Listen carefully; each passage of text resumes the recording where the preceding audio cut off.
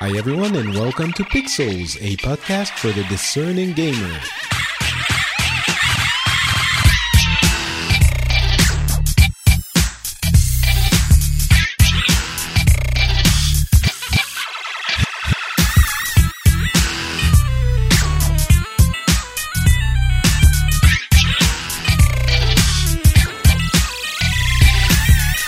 Hello everyone and welcome back to Pixels.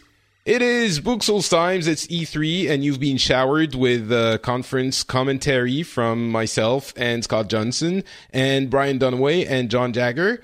And today, I am very glad to be again with Scott to debrief the video game fiesta that is E3. How are you doing, sir?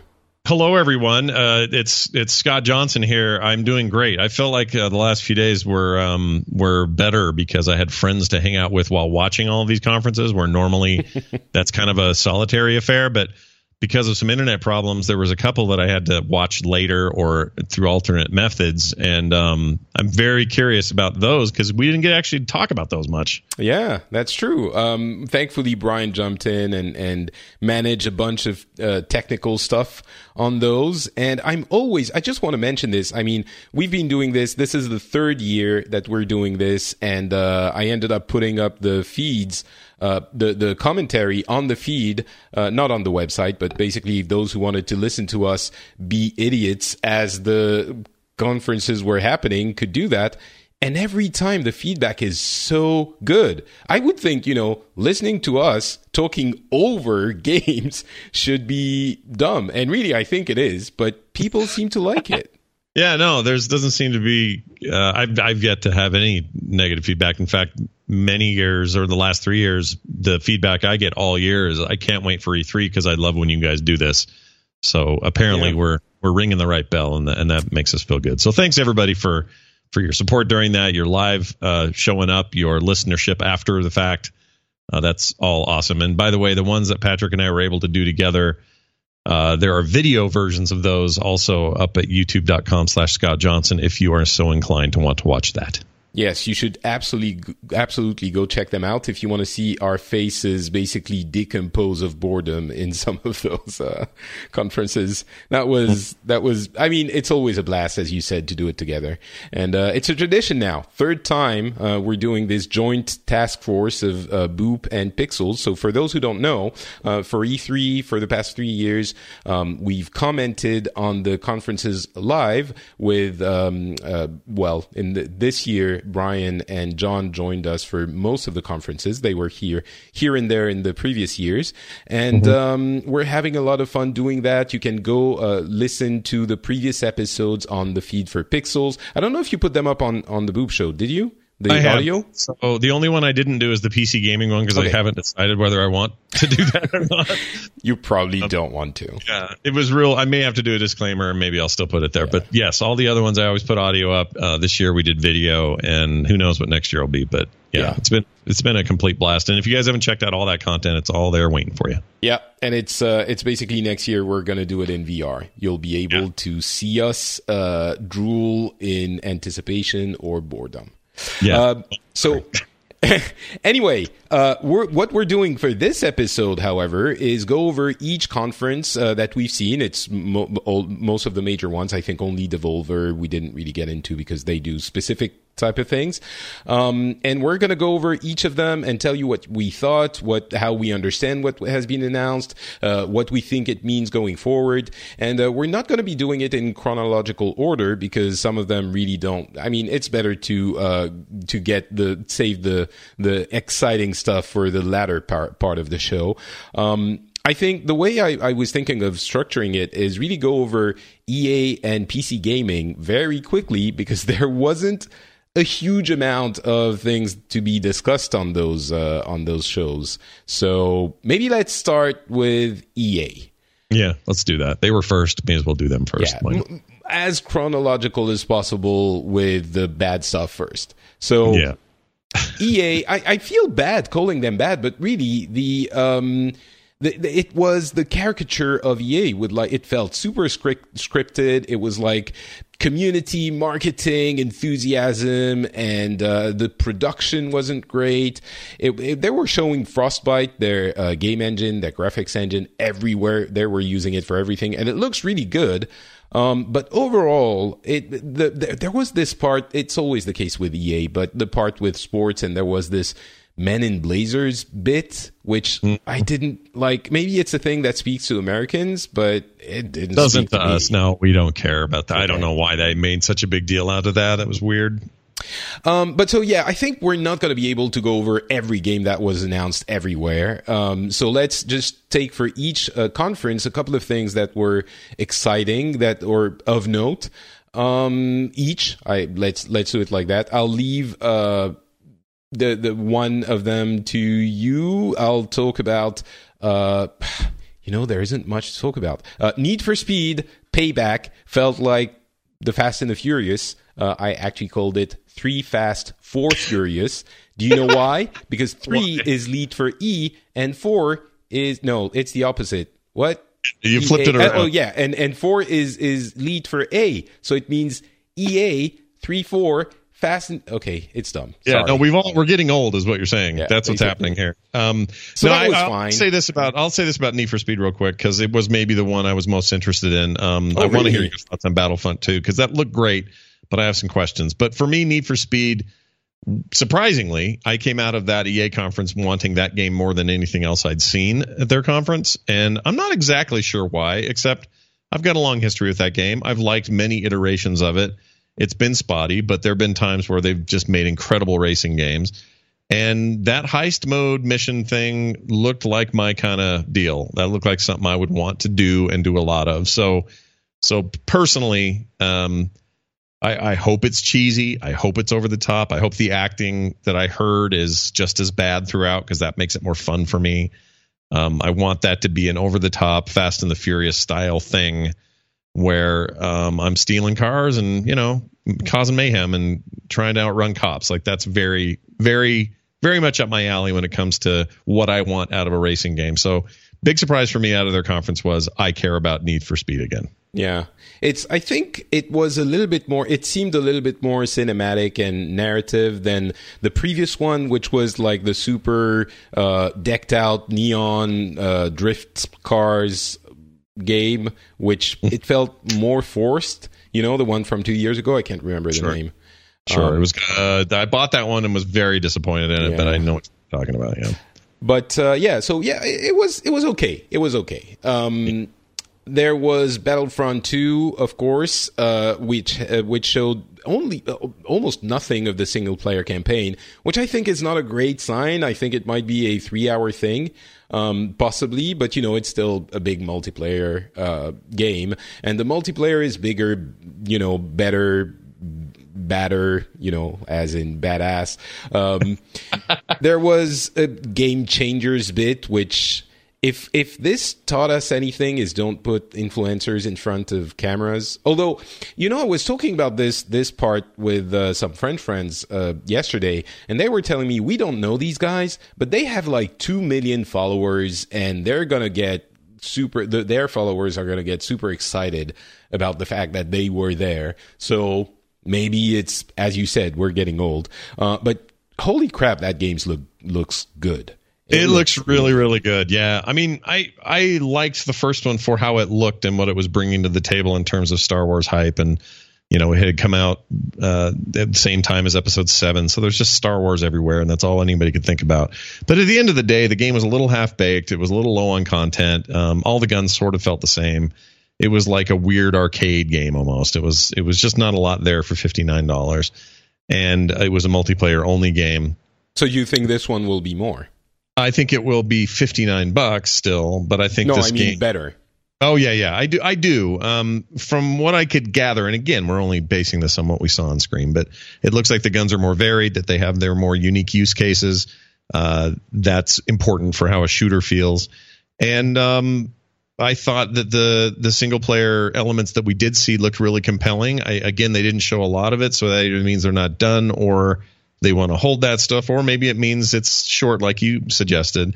if that's a 5 or 6 hour kind of Call of Duty style campaign length, then I'll be very happy.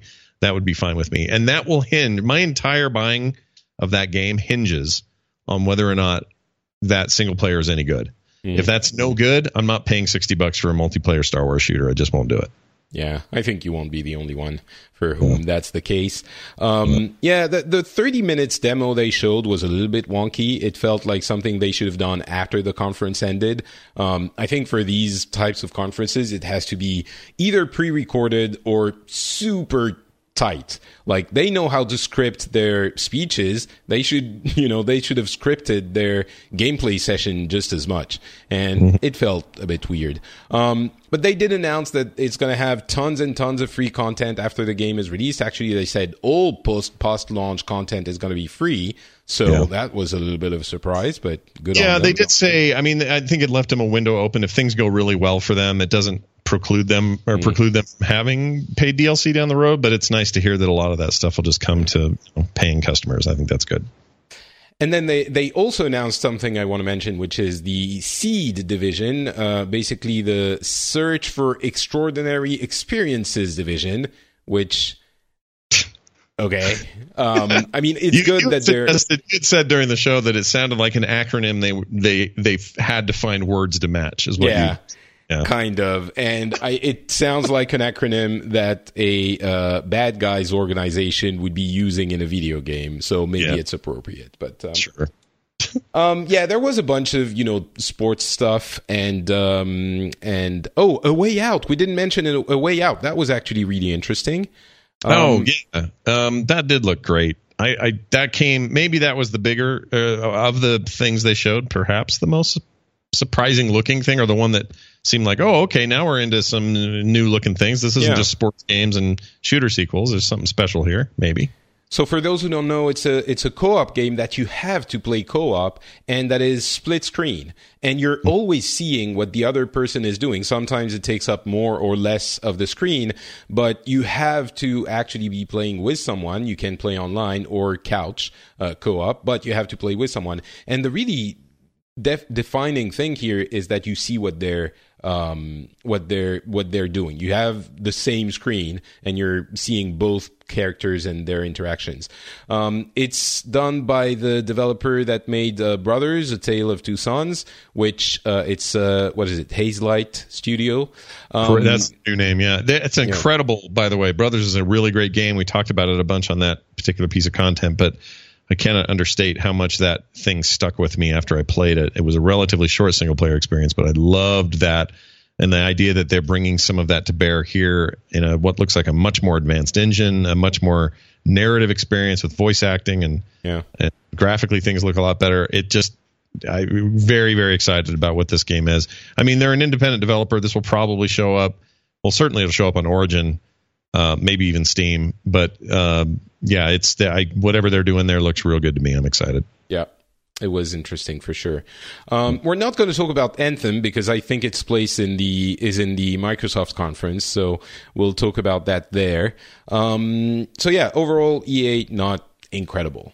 No, kind of. And I just want to say one more thing about the community stuff. When you have streamers and YouTubers on, it's fine. I understand the value in that. I understand that their followers are rabid and are very interested in what they do and where their faces show up. Those guys, I don't know when they got the script or if they were involved in any sort of planning, but they didn't seem to even, like, it was the first time they were reading teleprompters. That stuff really came off as hokey and junky, and I'm not sure I'm blaming them. I think maybe EA just poorly prepared or something. So anyway, that really left me feeling sour. I didn't like that at all. It did feel a little bit, it wasn't well produced, and it felt like the teleprompters weren't working sometimes, or maybe they were late, or they were even with the execs of the company. So it happened. Sorry, it happens. It's big productions. Something can go wrong sometime, and it didn't completely crash and burn. It was just a little off. PC gaming, third year. The first year was unbearable. The second year was somewhat improved, and so it gave me hope that the third year would be okay. And it's put together by PC Gamer, which is a small magazine website company. It's not like they have the means of all of these other giant publishers. So you expect that it's not going to be as big, but it was really not good. Yeah, it's bad. Third time was not the charm. Again, I want to state for the record, this is not Day9/Sean Plott's fault. He's as good a host as any. He's fine. In fact, again, he's just getting bad material. It's a bad presentation. I'd hoped that with Intel sponsoring it this year, that meant we'd see an uptick in all the things that might be good about such a thing.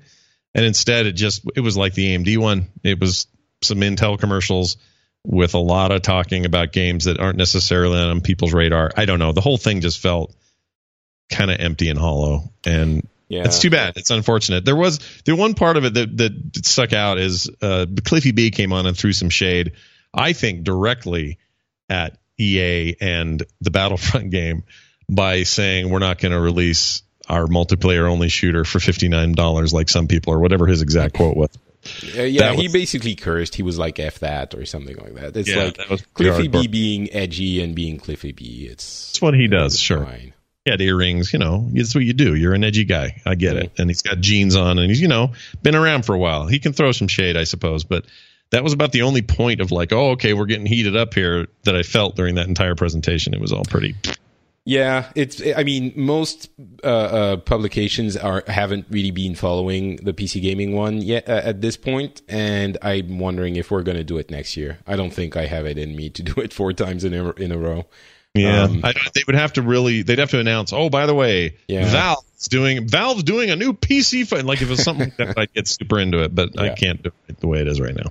No. So it was a lot of games, like literally for the good half of it was footage we had seen the day before in other conferences, and they were kind of explaining stuff, but not really. And I don't even think PC gamers were happy with what was being shown. But there was a BattleTech game. There was Islands, which is like a weird exploration survival sandbox thing from Bohemia, which is the developer of Arma and DayZ and all of those. It's cheap, so it seems very ambitious. Like you can almost design your own games within the game, but it's $10 on pre-order. So I'm like, how ambitious can it be if it's $10? So, but maybe I'm giving it, unfair treatment. And there's Wargroove that was presented as well, which is basically Advanced War on PC. It looked nice enough. That looked great. I do want to play that pretty bad. That looked awesome. And so that was about it. That was notable, and even that wasn't that notable. What's frustrating about it is that PC gaming is having a bit of a renaissance and has been for a few years now. And it's frustrating that E3 cannot figure out a way to properly showcase PC stuff in the bright limelight. And maybe at the end of the day, it doesn't need to, since it's a non-owned platform. Whereas Xbox is Microsoft, Sony or PlayStation is Sony, and Switch is Nintendo. It makes sense that those guys have to put their best visual foot forward and their best production forward at an event like this. Whereas nobody owns PC stuff. That's part of the power of the PC world, is that we're all in it and everybody can make stuff and mods and bit. So maybe it doesn't even need this thing, but it's just unfortunate that it was so lousy given what a great place the PC is right now as a platform. I don't know. Well, they're really, they're between a rock, a hard place, and like a bath of acid. It's like any big game is going to be showcased at one of the big publisher conferences. A smallish game, if it's good enough, then it's going to be picked up and shown as, trotted out as, look, we do indie as well. So you're left with kind of weird in the middle thing. And at E3, I don't know. Maybe it would be worth moving it to a different time. Maybe not in the middle of E3, but. Yeah, have a focus some other time of the year. There's lots of other cool conferences. I think that's a great idea. Or just don't do it at all. If you're not going to do well, just don't freaking do it. Yeah, I don't know that it serves PC Gamer all that much. So. No. Well, it certainly doesn't serve us as PC gamers, so I don't know who it's serving. It seemed like maybe Intel thought it might serve them, but I don't know how that helps them. That just came off as a commercial, and I don't know. Lame. All right, Bethesda had a pretty. We're getting into the cool stuff now. They had a really weird, fun way of putting it together. And by the way, I think the way of presenting things that Sony introduced last year at E3 and at their PlayStation experience, which is basically minimize the amount of time people are talking on stage and show game videos from your games nonstop, has permeated into the entirety of the industry, except for EA. They didn't get the memo. They were like, "Oh, what? We woke up yesterday. We have to put a thing together. What's happening?" Yeah, isn't that crazy? EA went the total, like it's 10 years ago for them is how that felt. Everybody else did the Sony thing this year. Even Microsoft to a point. They were a little more stagey, but a bit. But yeah, like that's the new thing. I think they're like Apple and tech conferences. They kind of did a thing, and now everybody's like, "Well, we'll do that too." And even Nintendo stuff, they've been doing direct for longer than this format, but it's kind of that same thing. I'm fine with it, 100% fine with it. I like it. Yeah, I think it's a different, it's kind of a leap to do a Nintendo Direct type thing, which the Sony shows kind of were last year, but on stage, because it's kind of a weird disconnect that you're not going to use the stage if you have it. Right. But so Bethesda kind of did the same thing here, framed in the context of that Bethesda Land, which was actually a theme park with different sections that represented the different games. And what we didn't realize when we were watching it is that not the booth, but like the stage and the surroundings of the stage were actually Bethesda Land. Like they had a fair type of animations and stands and booths and stuff like that, so which was kind of weird and fun. But yeah, there were a few interesting things in the beginning. Push in VR, they announced and showed Doom VR and Fallout 4 VR. I'm not sure if it's Vive only, but they showed it with the Vive. A few other things, Skyrim on Switch, which is not the special edition. It's like 6 years old Skyrim, which it's on Switch, and it has some Link character and stuff like that. Yeah, and you can it's Link armor, but you can also take out the controllers and do motion control for weapons and who's going to do that? Nobody is, but that's the one difference. Like honestly, it's straight up Skyrim again. They're going to put Skyrim on everything before we all die. One thing about the Doom one is so these Fallout VR, 4 VR, and Doom VR. Doom VR is actually called Doom VR FR, which I assume is virtual reality. Virtual F reality. Yeah, or effing or something. It's got to be like. Yeah, I think so. Be like them being funny. But I had a question that no one's been able to answer for me. Are all of those VRifications of those games? That's not to existing games. So these are new standalone products that I need to buy. I think so. Yeah. See, I don't like that with the Fallout 4 VR thing when they first talked about it. Oh, maybe it isn't. Maybe it isn't. I don't know. But I don't know either, and I need to know. I feel like they didn't ever get that question answered very well. Maybe it's been posted somewhere since, but I haven't seen it. It will. It probably has been answered. We just, we're still in the middle of the entire thing, so we don't know for sure. But it looked interesting because it did look like they have been working on the motion and right amount of movement for you and for the enemies, and especially in Doom, it's like almost not really a rail shooter, but you're moving around and enemies are here and there and you have to shoot them, which is what you do in Doom. But it's weird because in Doom, the reboot from last year, movement is so fast. But I was intrigued. I think they're starting to get into a mode where they understand what they can and can't do with VR. So I think this was a positive overall. No, I totally agree. I just don't want to pay $59 for each of those games again. They won't. I don't think they will be $59. I really don't think so. You don't? You think? What do you think they'll end up like? 29, something like 29, 39, maybe something like that. Yeah. But, see, and so asking a lot for people who spent premium money on both those games at launch to go out and get new versions of them. Maybe they will give it away to people who have, bought all the DLC and stuff like that. But maybe they did that with the enhanced edition of Skyrim. So exactly, maybe they would. That's a good point. They also announced that they are going to be selling mod content with the what's it called, Creation Club for Skyrim and Fallout 4. So there was the big kerfuffle, what was it, 2 years ago or last year, with that thing, and they're gonna be doing it. And they didn't, no one complained this time. No. So I think it's fine. It's totally fine, and it's consoles as well. So it's more inclusive, not just PCs and stuff. So the fact that they keep supporting that stuff is great. I mean, Skyrim, as much as we joke about them just shoving it on new platforms now, weirdly, for a game that came out in 2011, that thing sure had long life. Like, just doesn't seem to age, doesn't seem to get old. It's considered by many to be one of the greatest games ever made. It is getting old. Yes, it is getting old.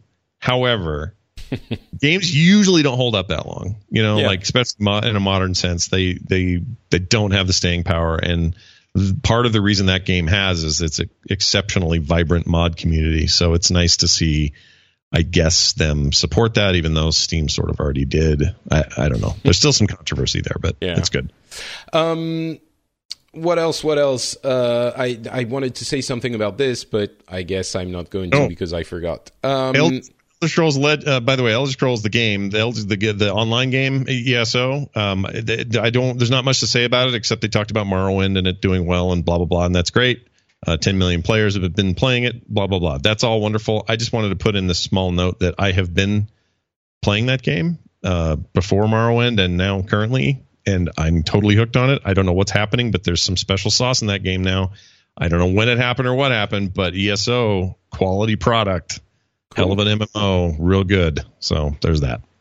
There's an expansion for Dishonored 2. There's a promo for Quake Champions. It's like they made it look super duper esports. Almost everyone had their we're doing esports moment, and that was it for them. It makes sense. The Evil Within 2. Now we're getting to the good stuff. The Evil Within 2 was announced for October 13, 2017. And I didn't play Evil Within 1, but that looked freaking weird. Yeah, and real freaking weird. Scary. I want to get rebirthed in a vat of milk or whatever that is. There's some weird stuff, weird visuals in there. I didn't play the first one either. I get these confused, honestly. There's a series of survival horror games where I'm just like, which one's that one? Is it Until Dawn or which one? What? Yeah, it gets real confusing, but it did look real nice and it's pretty scary. And I don't like scary games, so whether I'll play it or not depends on whether someone, That's kind of my issue with it. I'm a wuss. That's my problem. Yeah. I did really like what I entitled Wolfenstein Super Nazi Steampunk Apocalypse America. I think that's an appropriate. I like your title. It's better than Wolfenstein 2: The New Colossus, honestly. Which is the actual title. Coming out October 27, by the way. Everything they talked about is coming out this year. Like it was the formula for last year. We're announcing it. It's coming out.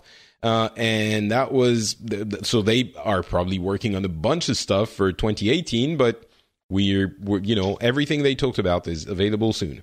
And that means no Todd Howard this year at all. Which was a bit sad. It is a little sad. You always like to see the face of the company. In my opinion, he is more than Pete Hines. But Todd Howard coming out and talking about whatever their next IP is that supposedly him and his team are working on, got none of that.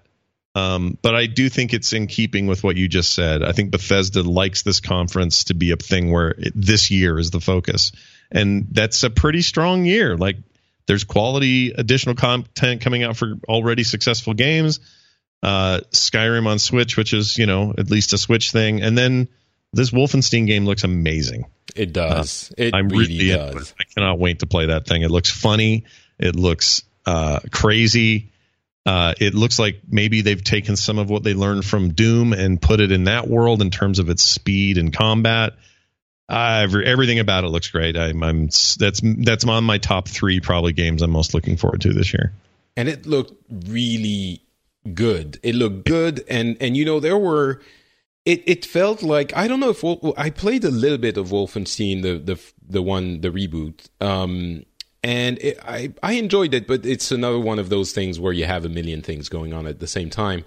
Sure. But this one seemed like it was a little bit more rounded. And for those who haven't seen it, it's basically, as we said, Nazis have won the war and they're in America. And it's been done a million times, but the way they've done this one felt extra compelling. You know, there was this weird Heidi in the prairie walking around, and then she was calling a lassie kind of dog, like super American from the 60s, 70s, but the dog was a weird demon robot dog that was breathing fire, and there were people walking in the street and going like, don't forget your German lesson, and the Ku Klux Klan people walking around shaking hands, and then there was some narrative portions of it, and towards the end you had like this the I think it's the wife or girlfriend of the hero who's like pregnant, but like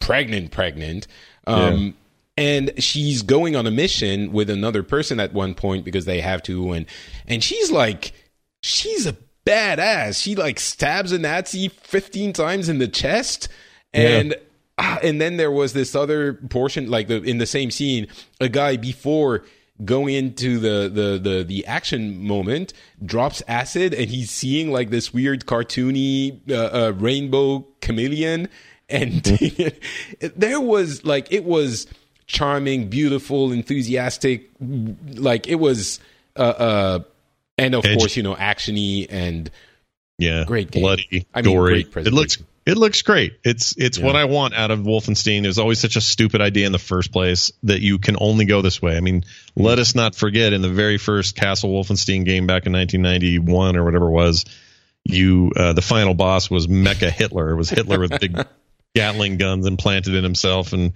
him and Goering, whoever had this idea to make him a half robot. And, you know, that's what you want. And that's, I think, what we're getting. But a lot more story and some really great acting. Like, it really left an impression on me. So it feels surprised that one. Yeah, it feels like the tendency that we have in some developers, that they're growing up and they're making games that are respectful of the original material, but not, you know, dumb. Like they're not doing it identical to the point that it's a little bit silly, which I think Microsoft could learn something from on their first-party developers. But I agree 100%. And I wish, we'll talk about it. We'll talk about it. Let's go over to Ubisoft, which had a super strong showing. They also had a kind of we're just going to show you and not talk too much about it. They talked a little bit, but there were a number of interesting things. The first surprise was Miyamoto coming on stage to show the thing that was leaked, you know, a million times, Mario plus Raving Rabbids.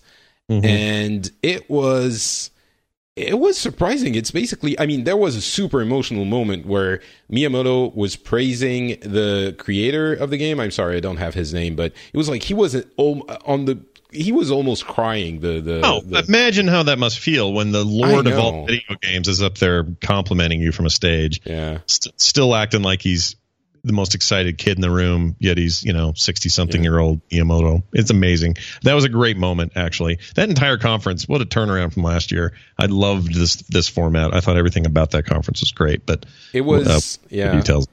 It was emotional, and we, of course, we have to mention the context of Vivendi inching closer and closer towards a hostile takeover of Ubisoft, and it is, it feels like, those giant snakes that eat their prey slowly and that they're swallowing it and it's inexorable. Yeah. That's what's happening to Ubisoft, and we don't know if they're going to be able to get away from it. Yeah. So there's a weird mood to everything they're doing. But yeah, so the Raving Rabbids unexpectedly is basically XCOM for everyone. That was surprising. I am so excited about that game. I cannot wait to get that on the Switch. I think that's a brilliant platform for it. I think the crossover is really funny. I think that the gameplay is one of my favorite kinds of things. I love turn-based tactical gameplay. It's like they're giving me a gift here, and I'm super jazzed to play that game. I can't wait. Yeah, it looks really good. I'm not into these kinds of games, but I was intrigued. Yeah. They also showed Assassin's Creed, which I think we can talk about here.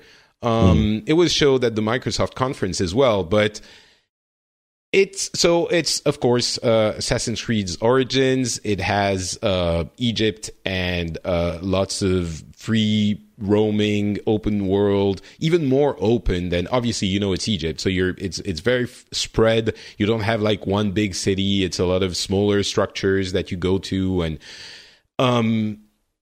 it feels like I might have been expecting or wanting too much from the next Assassin's Creed game, given that they skipped a year.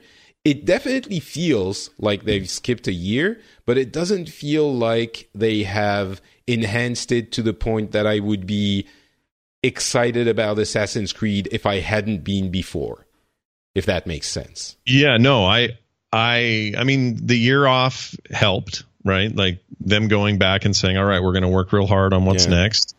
Syndicate was awesome. I think Syndicate redeemed a lot of problems that we had with the French one. I liked, Unity. I really liked it. It's the only one I finished. So, oh wow, really? That's crazy. Yeah. No, I really liked it. I thought it was, it is what it is. It's Assassin's Creed, but right. But I like a lot of people gave that one heat for. Well, it was buggy at first, but I played it a couple of months after it came out. So, but I count myself as an Assassin's Creed fan, and I'm also a enormous nerd and fan of anything historical ancient Egypt. I freaking love that whole setting, the deserts, the pyramids, the gods and the everything. The mythology of that period is amazing to me, and I watch anything that features any of that stuff. So total no-brainer for me to play this version of the game, and it looks great. They're talking about gameplay advancements that make it seem different enough to make it so it's not just another Assassin's Creed game. The bird mechanic is really cool. You mean the ancient biological drone?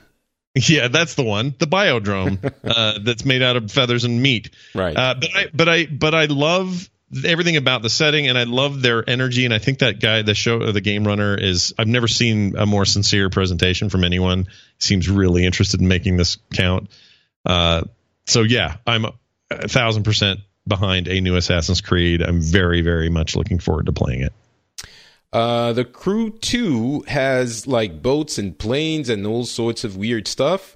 The Fractured Butthole. Stop me when you want to say something. No, I'm just glad you said Fractured Butthole and then paused and then said something to me, because it sounded like you, out of context, that was a really weird thing to hear you say. But go ahead. October 17, the Fractured Butthole will be available. Will be there. Will be fractured. Fractured, but it'll be whole. It'll be fine. Yeah, of course. Transference is a weird VR something, I think, with Elijah Wood with a lot of FMV. It's coming spring 2018. I'm mentioning it because it's VR, and we didn't get a lot of VR, but we did get some. So, I mean, I think it's VR. It was weird.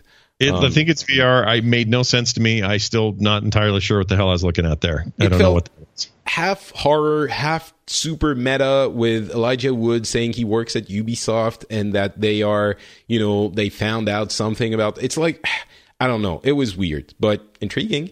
Very odd. I mean, I am intrigued. I don't know that I'm pre-order intrigued, but I want to see what's up. No one knows what it is. Yeah. Skull and Bones is a pirate game, which is basically an expansion, an entire game expanded from the ship-to-ship combat in naval combat in Assassin's Creed Black Flag. That's what it felt like. There's a number of pirate. I know we'll get to this in the Microsoft conference. I just want to make the statement here. This is the best pirate game currently on display at E3, not that other one. That's what I was going to say. There are a lot of pirate games. Apparently, it's a thing now. And apparently another thing is to make a pirate game and not be able to explain what you actually do in that game. We're talking about Sea of Thieves, of course. But this one, actually, I mean, it's not for me, but it felt like what you're going to do, and there's some PvP elements, and you're like controlling the ship, and there's some naval maneuvers, and like if you're into this kind of thing, it's going to be your jam. Coming out fall 2018. Huh? Yeah. The Black Flag. Ooh, almost slipped the tongue there. That was, don't forget the L. That game is one of my favorites in the Assassin's Creed series. I loved it. And part of what I loved is I thought that stuff was handled really well. You didn't feel like you had to be some kind of genius to do that naval combat. But do you want to play a full game out of that? Oh, yeah. Heck okay. yeah. Okay. Yeah, especially if it's focused. I mean, this is why I liked it. There was a focus to this. Yeah. It's naval combat, straight up. Let's go. There's strategy to that. There's teamwork in that. There's all kinds of things you could come up with to make that compelling. Whereas the thing Rare's working on, I don't know what the focus of that was, and I think the lack of focus is what made me not like that, at least at this stage. So anyway, yeah, the focus is good. Pirates are cool. Blowing stuff up is even cooler, and the graphics great. Like, yeah, I'm all in on that, whatever that is. And it did feel like very kinetic. The impacts were terrible. You felt like you were at sea, kind of doing it, and yeah. So yeah, that it was a good thing for what it was. Yep. South Park phone game. There's no reason they shouldn't keep pulling that thread if they can make money out of it. That's a weird one that came out of nowhere, or maybe left field, as the expression goes. Starlink Battle for Atlas, which is a cross-platform game, Switch included, which is basically a Toys to Life thing where you have kind of Lego ships that you attach to your controller, and it's a massive universe that you can explore, and there's ship-to-ship combat, and at the same time, it feels like the little bit we've seen of feels like No Man's Sky with, again, focus and something that you can actually do in the game, and at the same time, it feels like Ubisoft didn't get the memo that Toys to Life aren't really, a thing anymore. But maybe this can be successful because it's different enough. And still, I don't know what to think of that game, but it looked interesting. Yeah, it's not. I mean, Nintendo defies this because the amiibo stuff is, as collectibles, are extremely popular. Very hard to get the rare ones. Like, it's a big moneymaker for them, as opposed to Disney Infinity and, to some extent, Skylanders. But I am not, and I repeat, not going to put assembled ship things on my controllers. I'm not doing it. It's weird. It's not going to work for me. I understand the thinking. You don't have to have a base. There's not just an NFC chip hidden underneath the thing like you do with the Switch or whatever. It's like attached, and it's kind of cool if I was 13 or something, but there's no way. I want to play a ship-to-ship combat space game with exploration and check out the Atlas system, and that all sounds great, but I don't want to do it with a toy hanging off my controller. We don't know how much the toy is necessary. It might be that it's not absolutely necessary, but it didn't look like that. Maybe. I mean, the problem with Toys to Life is, I don't know, it's got like one trick, and that trick is, when you put the deal here, something happens. Ooh. And then once you realize that, like, I had a friend, this isn't exactly legal, but I have a friend that came over to the house, and he had a handful of what looked like a ton of miniature poker chips, is what I thought they were. Tiny little red wafers that look like tiny poker chips. And I said, what the heck are those? He goes, these are all the amiibos. And I said, what? He goes, yeah, you just buy these empty NFC chips and you can earn your own. And so he doesn't have a single amiibo. He's just got all these chips. It's like seeing how the sausage is made, kind of. And you're just like, yeah, that's all these are. Yeah, a little bit. I still like the figures. I've got some right here, but I don't think that. I mean, yeah, getting into this it seems a little late. First of all, and second of all, expecting people to hang a toy on your controller is a lot to ask. So a steep expansion called Road to the Olympics is going to be doing Olympic stuff. It feels like they got a deal with the Olympics and they wanted to find a place for it, and Steep was there, and it's still being played, contrary to what many people might think. There's a community there that likes it, and so they were like, all right, we'll put it there, and it's probably a good place for that specific thing. And then the two biggest things I thought... Far Cry 5, wow, that looked good. Yeah, that looks really good. I mean, I don't know what it is.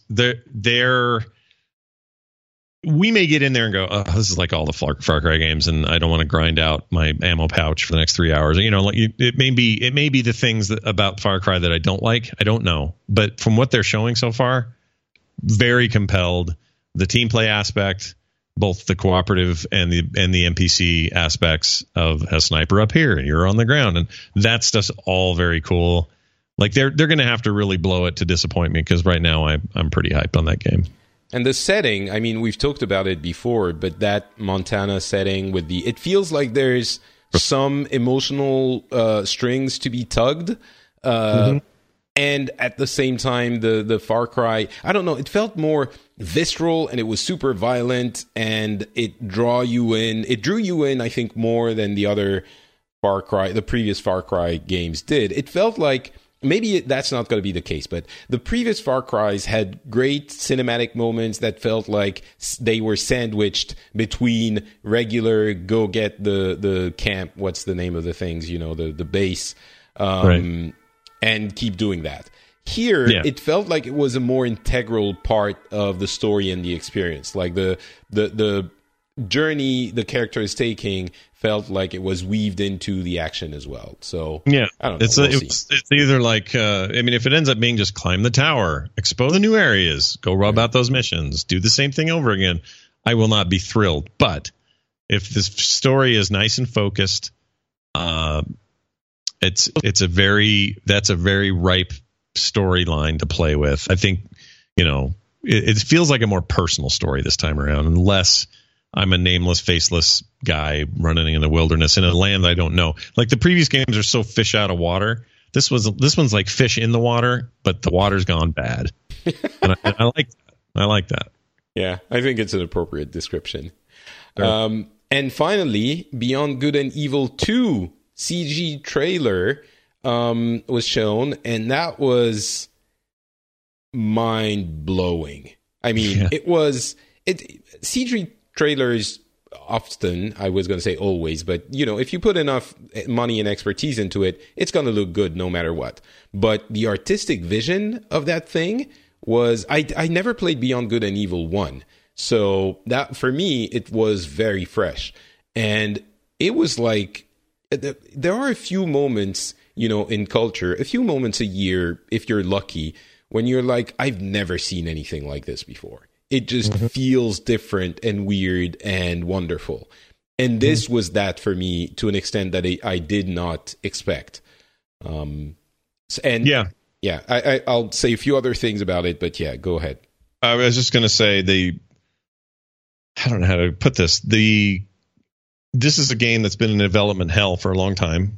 Famously, it's one of those games. And the original outing was PS2 and GameCube, I think. And they've, been back and forth on, it's coming out. And every year there's rumors, Beyond Good and Evil 2, we're totally going to get announced. And then it doesn't happen. And then one year, like 5 years ago or something, they showed a trailer, like a teaser for it. And it was another CGI thing, but it was a lot less involved than this one. But it was enough to everybody all freak out again. Oh, they're working on it. And then silence, nothing, like zip. And then they came out with this one. And after the trailer, which was very impressive, like Patrick says, and much more involved, again, a CG trailer, so, no gameplay or anything, but out comes the two people running the project, and they acted like they were receiving a Tony Award or something. And I kept going, wait a minute, you guys are what are we congratulating you on yet? Because all you've done is the same thing you did 5 years ago so far, which is show a trailer. There's no game yet. So I'm a little worried that this is much ado about nothing, or this could just be another Duke Nukem problem, or I don't know. But I would really like to have seen some progress in an actual game, and that would have been enough for me to, be more excited than I am. But right now I'm like, awesome trailer, huge potential. Where's your game? Yeah, I definitely agree. And there was this weird, like, join the Space Monkey program, we need your help. And I was like, wait, so you're kickstarting this? What is happening now? Like, what do you need our help for? Is this beta testing? It wasn't clear. And I think, or maybe I want to believe, that it was so emotional maybe for a couple of reasons. One might be that they're actually ready to present it soonish. in which case it's weird that they didn't show any gameplay at all, but okay. And the other thing is the looming Vivendi might threaten the whole project. So maybe they wanted to show it to make it a strategic, push to maybe get the trust of their stake shareholders, or maybe push the price of the action stock higher to make it more expensive for Vivendi to keep buying it. I don't know. There must have been something we didn't know under all of it. But definitely felt they were so hands on deck for this presentation. It just felt like everybody's firing on all cylinders, that Ubisoft is in a really great place creatively. And I had that impression through the entire thing. And to know this Vivendi thing is looming over them like this is a bummer, man. Yeah. The best conference, probably the best conference of the entire E3. And the whole time I'm thinking, yeah, but you guys are all about to possibly get screwed here. Well, yeah. I mean, it's not Vivendi doesn't have a history of nurturing their, creative and artistic talents. So that's why everyone's freaking out. But that, the people at Vivendi were like, well, maybe you should stop crying. This is what happens when you go public. That's the game you're playing, and we might be trying to buy you. They're not, officially saying it, but might be trying to buy you. But that's how the system works. So, still, I mean, anyway, Beyond Good and Evil 2, it got me stoked, and I might forget about it because they don't speak about it again for 3 years. But that vision was enthusiastic for me. Totally agree. Looked really good. And now we get to Microsoft and Sony and Nintendo. First, Microsoft, though. The official announcement and unveiling of the Xbox One X Extreme X. 6 teraflops, true 4K. They were really adamant that it was really 4K. $499, released November 7. And I think we can talk about Anthem at the same time, which is that BioWare game that is going to be releasing in 2018, because it was sort of made to be the poster child for the power of the Xbox One X. Mm-hmm. And holy crap, did it look good.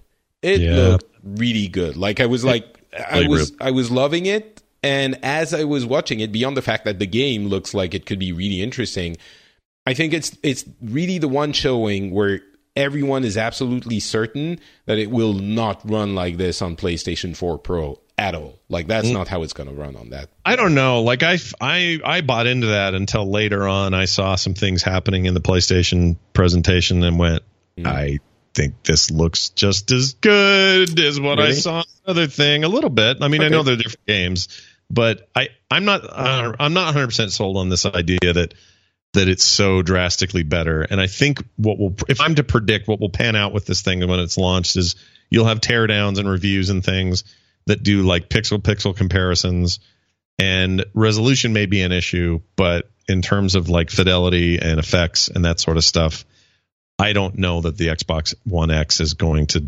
completely trounce the PlayStation 4, and certainly even from a hardware perspective, or maybe the implementation of the software on that? Because from a hardware perspective, there's no question it is more powerful, significantly more powerful. Yeah, the specifications are definitely there. There's no question. But we're also at a point of diminishing returns, so it's easier to sort of get away with less. PCs we'll keep the PC conversation out of it because they'll always have a leg up because there's always some new card or whatever. So that I'm not going to count here. But in the case of Sony, the stuff they were showing fidelity wise was blowing my mind as much as what I was seeing from the BioWare game. Now the BioWare game was doing things that were volumetric and insanely incredible amounts of depth and things that maybe will look better on that device. But here's my worry. It's a multi-platform game. They're going to base their code base on the machine that's selling the most copies of their game. And in other words, optimization always happens for the lead platform. In this case, it'll be a Sony platform, and they may tweak it and uptick it, or just pure 4K resolution will be enough to set it over the top. Maybe it's a few extra frames per second. I don't know. The Xbox will certainly have its advantage. But here we have, again, a third-party game that looks insane, that will be everywhere, and is not necessarily enough to compel people to spend $500 on a new console. I think you're touching on the issue of that conference as a whole, which was a good conference. But what bothered me was there was a couple of things. You know what? Let's talk about the games first, and then we can get into what we thought. Metro Exodus, a new episode of Metro, which looked really good as well, kind of creepy, as Metro usually is. They actually led with that, right? That was the first game out of the game. Yeah. Assassin's Creed Origins looked okay. It looked good. It didn't look as mind-blowing as Anthem or Metro. PUBG is coming to Xbox. PlayerUnknown's Battlegrounds, which I'm not sure it's for the console world, but maybe. There's money to be made. It will be a big enough hit that they'll make more money. It'll do fine. It won't. It's not. I don't know that it's a conference worthy thing outside of saying, hey, we're also still really into these more independent developers. Well, it's so hot right now. PUBG. Yeah, it's huge on PC. That thing's a monster. You were really impressed by State of Decay 2. Yeah, so coming. Part of the reason I'm impressed is, I mean, it looked good. It didn't look great, but it looked good visually.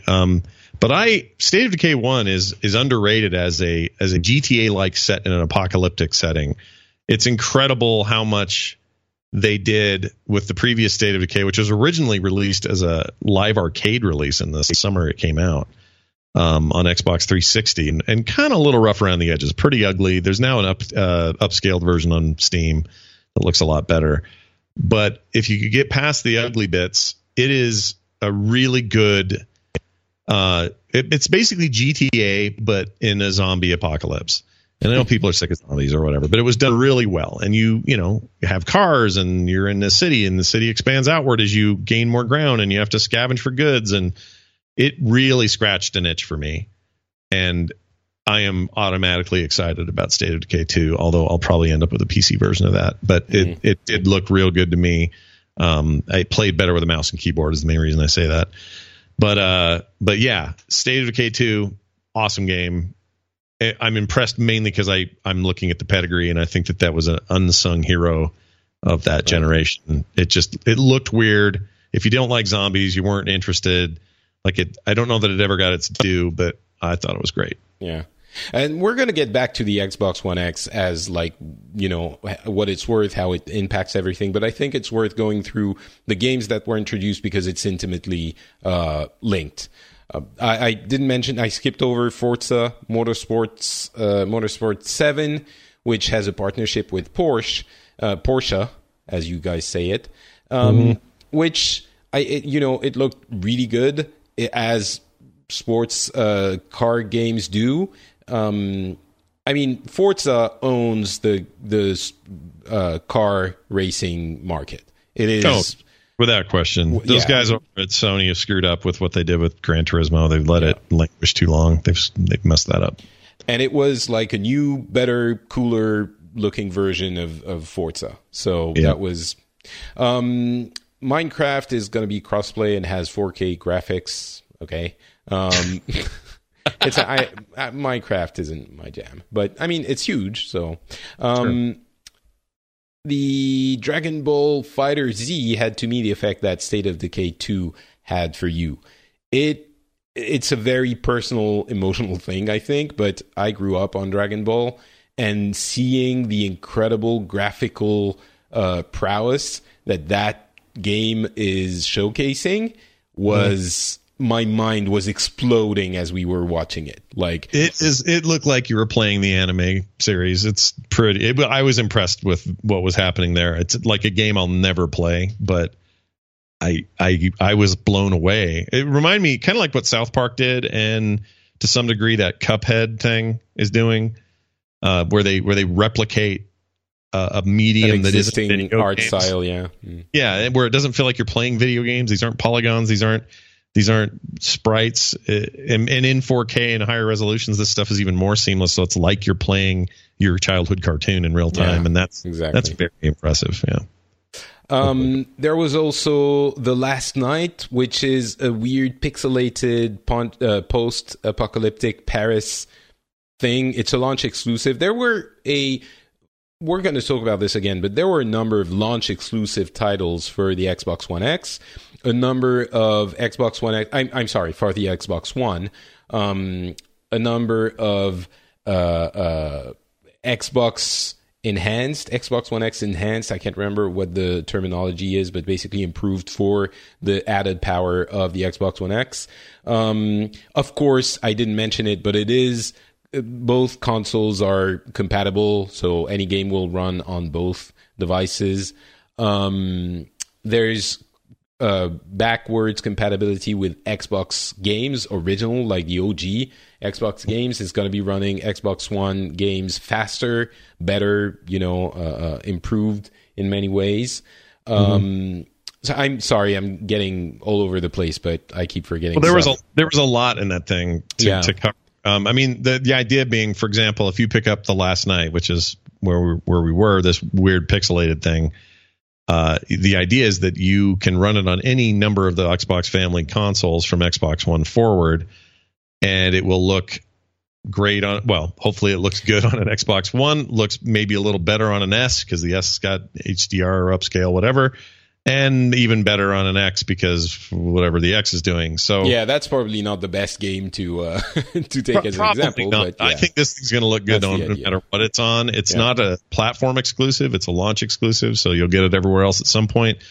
Which I'm just only saying to keep illustrating the fact that they had very few actual exclusives, which that's really the issue.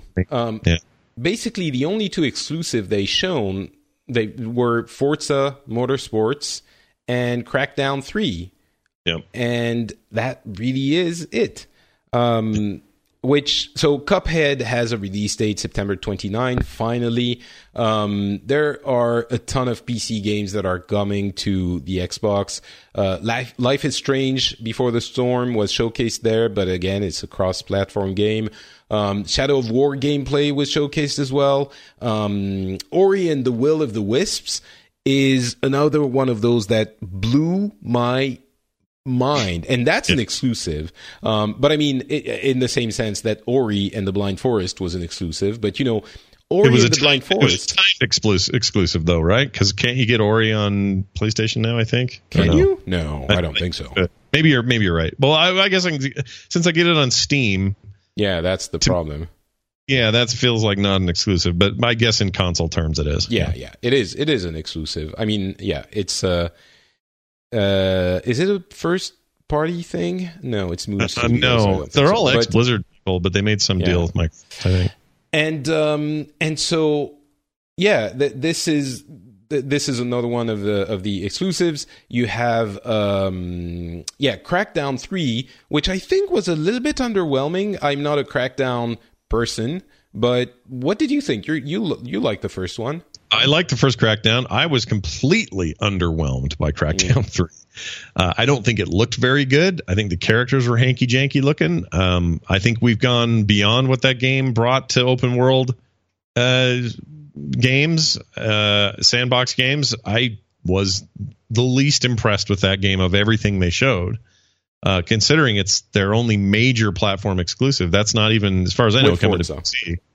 Oh yeah, and Forza, I forgot about that. But Forza will be on PC as well, I think, didn't they say? Well, anyway, doesn't matter. Yeah, Forza will be on PC. Yeah, but Crackdown 3 should have been a huge, big, fat deal, and it just came off as, I don't know, I felt like, hey, it's 2001, everybody, get your Xbox. It just didn't feel right, and I'm not impressed, and I wish I was. I hate saying this because I really wanted Microsoft to have the strongest possible showing this time. It's good for the industry for them to be in that place, and Crackdown 3 did not do it for me.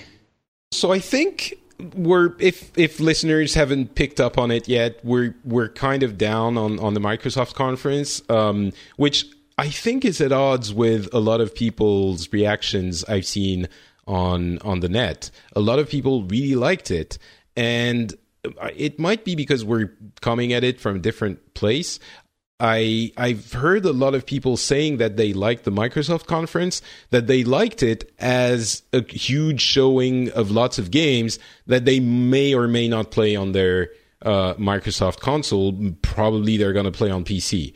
And the way I'm looking at it personally is I'm trying to understand if that conference and that introduction of the Xbox One X was going to reverse the dynamic that has been installed since the launch of this generation, where Sony is significantly outselling Microsoft. And basically, if it's going to challenge the domination of the PlayStation 4, in the way, if you remember, that when the PlayStation 3 came out, it was a huge misstep for Sony, and Microsoft ruled the beginning of the previous generation, but Sony sort of managed to do a comeback, and by the end, it was kind of, even. They both had, in different markets, a roughly equivalent market share if you took it, globally. Sure. And I think when you look at it that way, I've seen a lot of people say, oh, but of course it's not going to inverse the dynamic. It's too far gone already.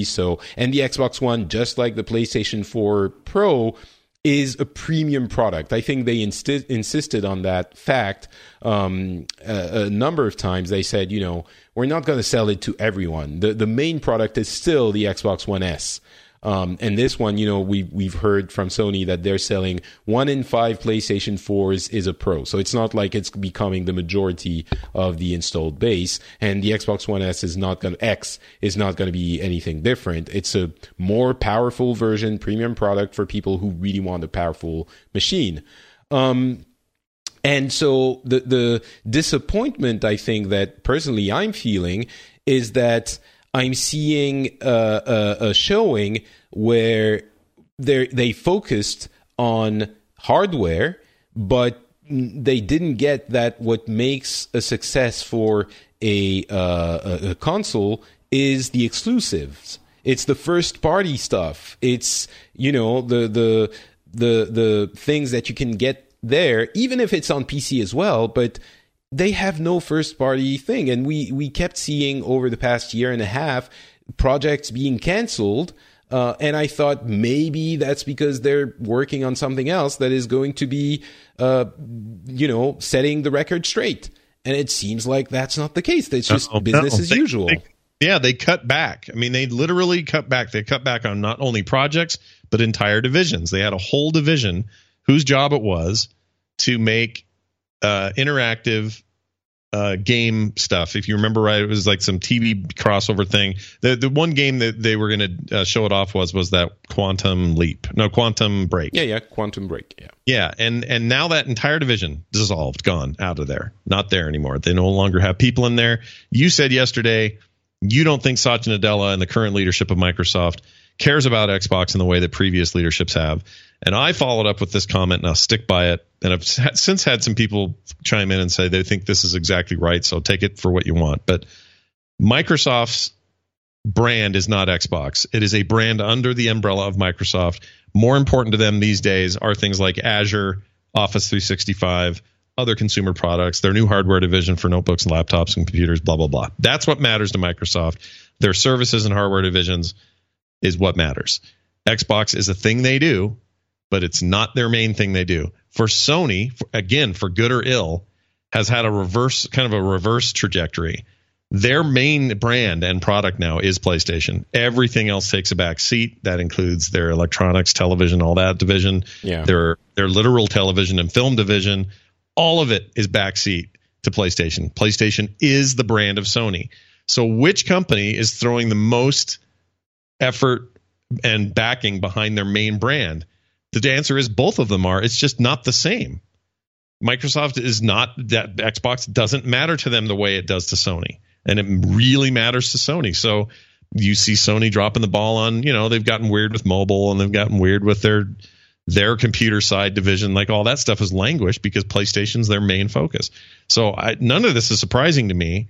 I'm just disappointed because I thought maybe Microsoft would have come out all guns blazing, and instead they've really cut back on the guns. There's one really cool, nice, shiny gun, but there's no exclusive bullets for it. There's no bullets I can't get someplace else and get a reasonably equivalent experience. And to ask me for $500 and still not have any of those exclusives, I don't know where my motivation is.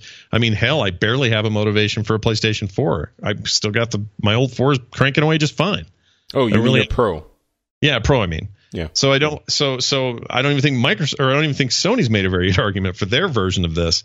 It's just that where are the unique experiences at, and therefore also all my third-party experiences?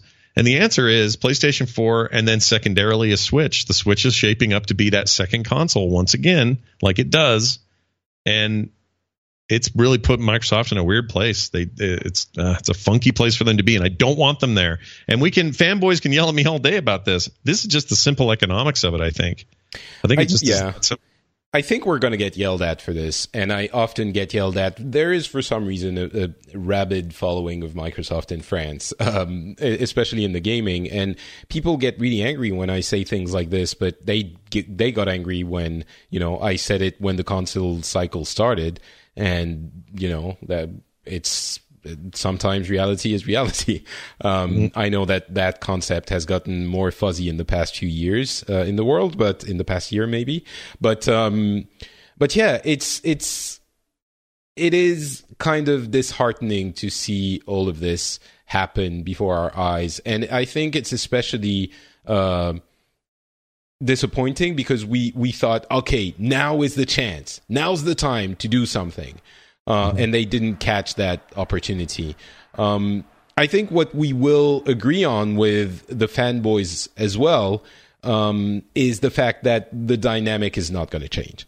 And some people will say, well, of course it wasn't going to change, but I wasn't convinced. I think there was a couple of moves that they could have done, and those moves were called, exclusive games that could have changed the dynamic, but they didn't, and it isn't. So I also do want to mention, we're going to move on to Sony, but I do want to mention they didn't show any VR.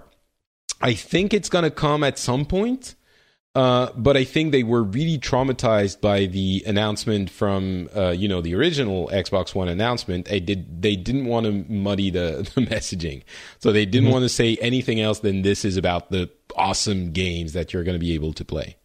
Yeah, and they do. There was some comments later in an interview with, I forgot his name. The guy was on stage. The Microsoft guy, I always forget his name. I like him, but I can't remember his name. Anyway, Phil Spencer. Phil Spencer. He made some comments that the reason that there was no talk of VR, even though certainly that device is highly capable of it. You could even argue the regular Xbox One could do some things, but he said that their focus right now is on Windows rather than on Xbox One for VR development.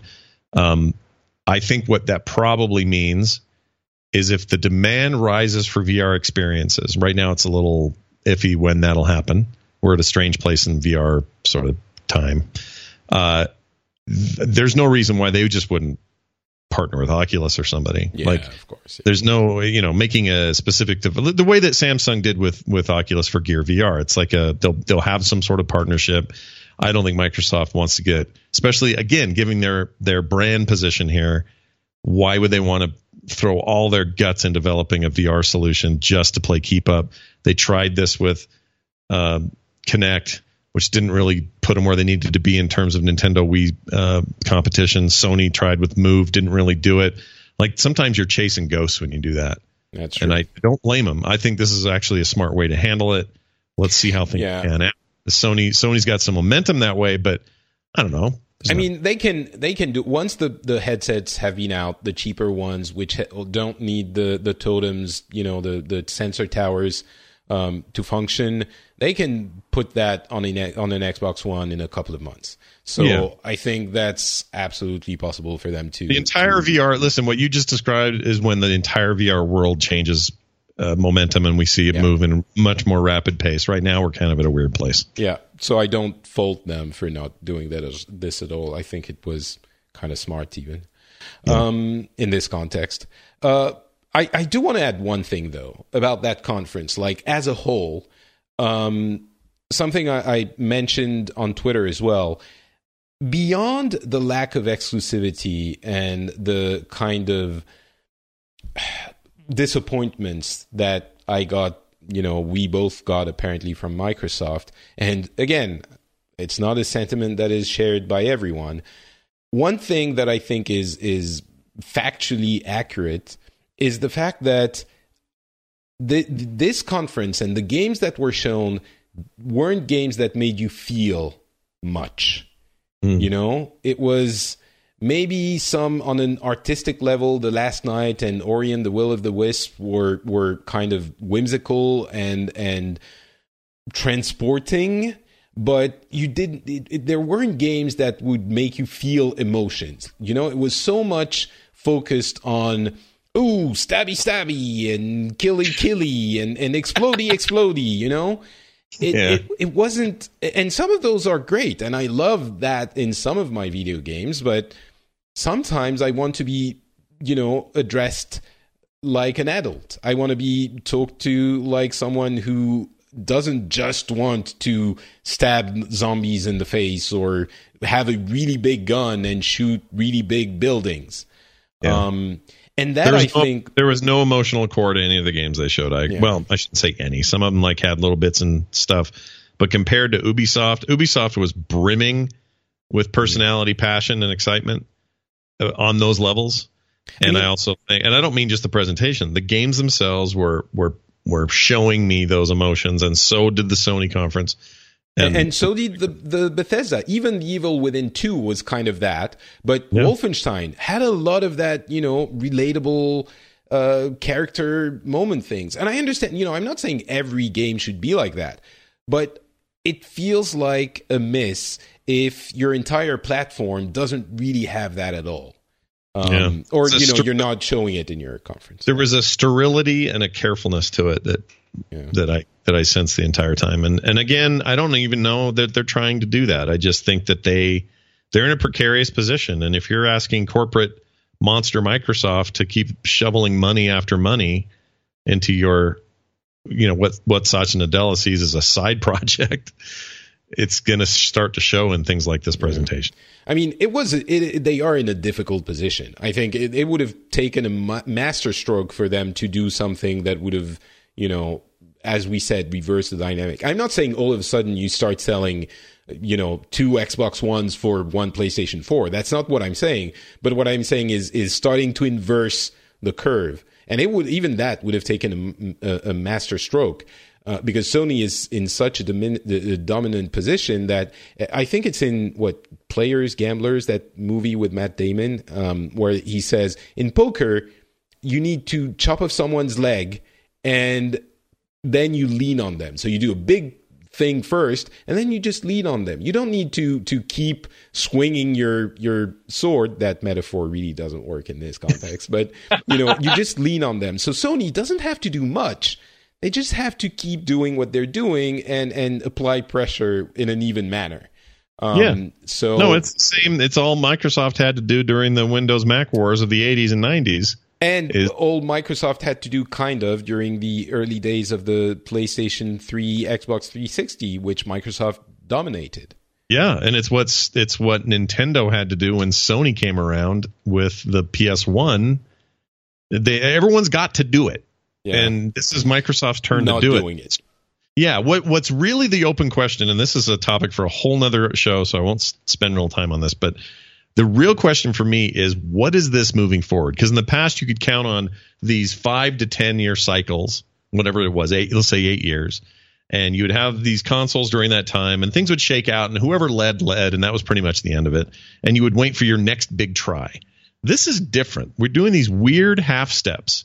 PS4 Pro, the Xbox One X, despite its leaps, is still kind of a half measure. When is the cycle done? Is that ever a thing again? I think it will be. I think the problem is installed base, because with these half steps, as they're saying, it's premium products, it's upsell, it's something you can sell more expensive for the one that has money and that wants the best thing.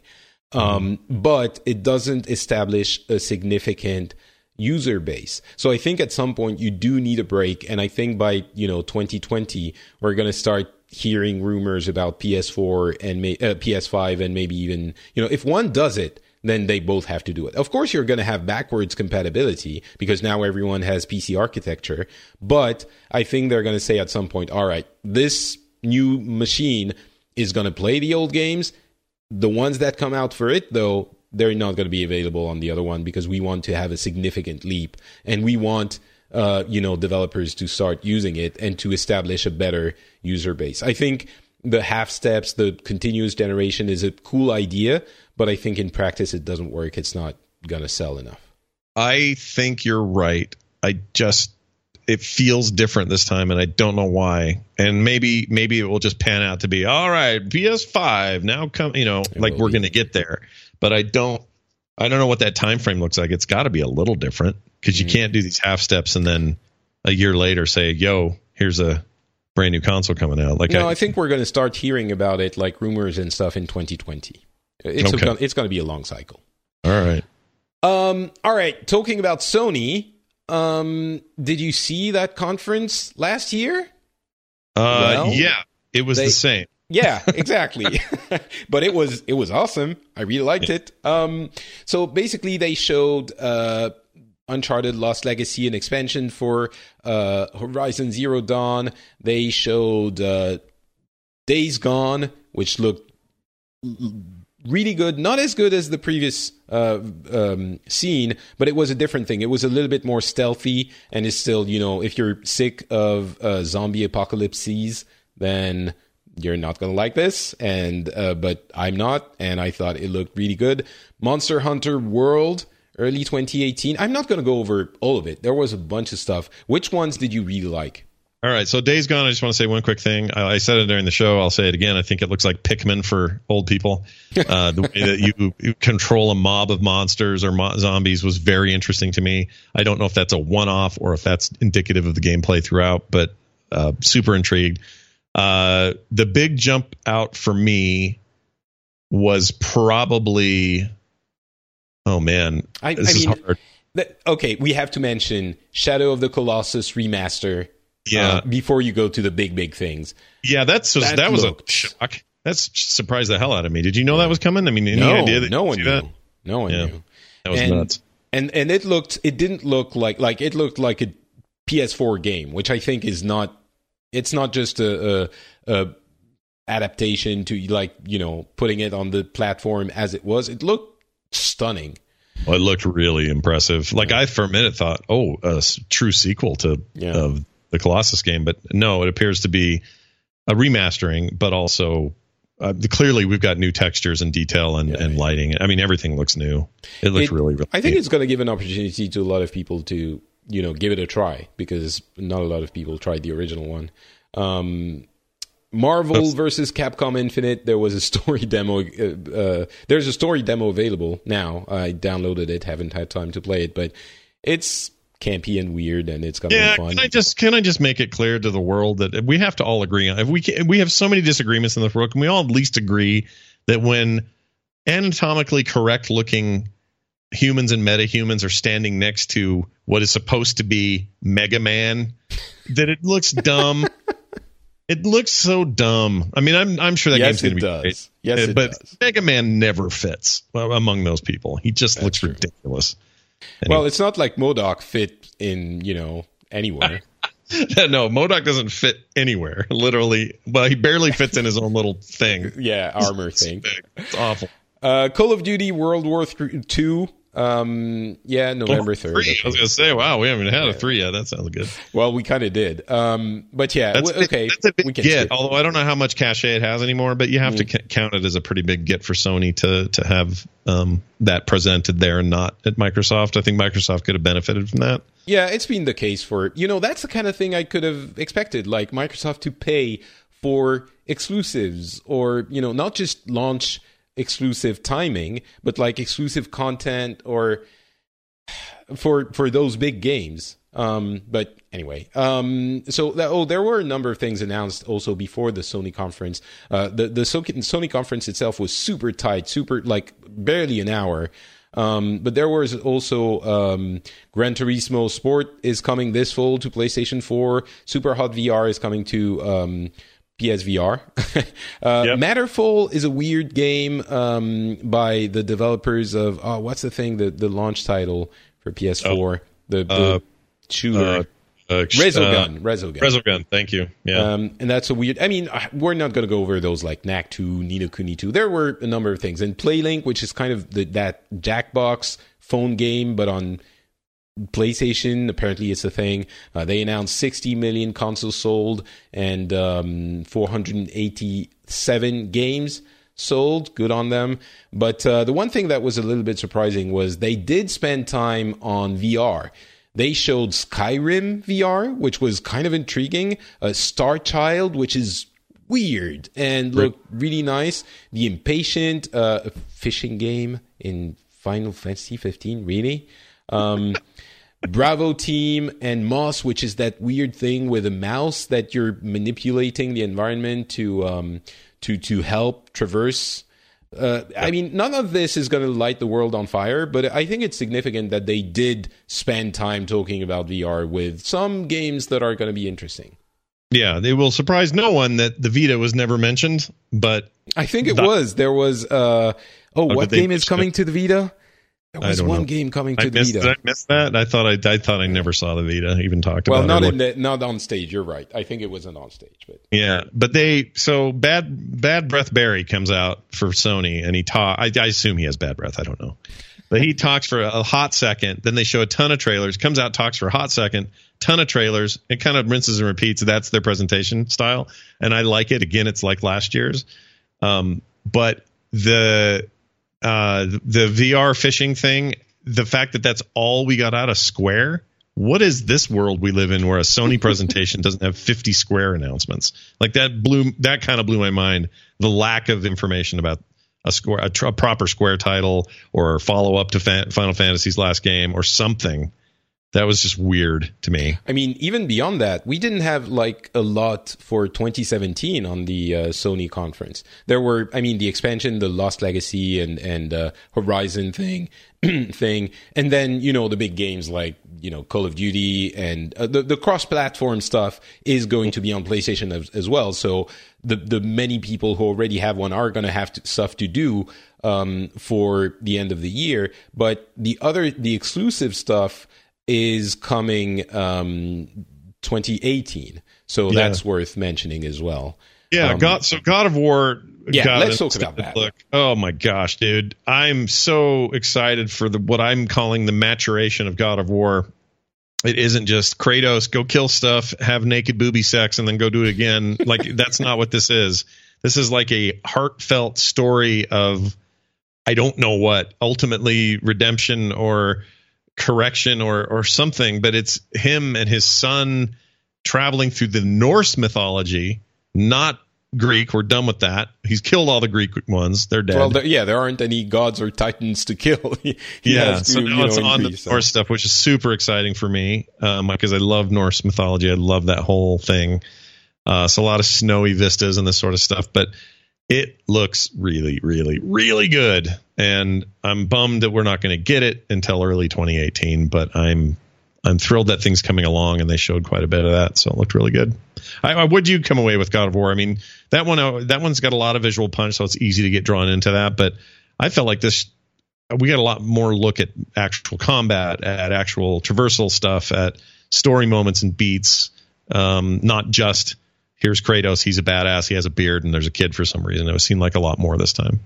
Yeah, I mean, I need to correct something. Days Gone is December 29, 2017. So technically 2017. All right, cool. I think that's the date. It's the one on Wikipedia, so it might have been delayed, but that's what I have here.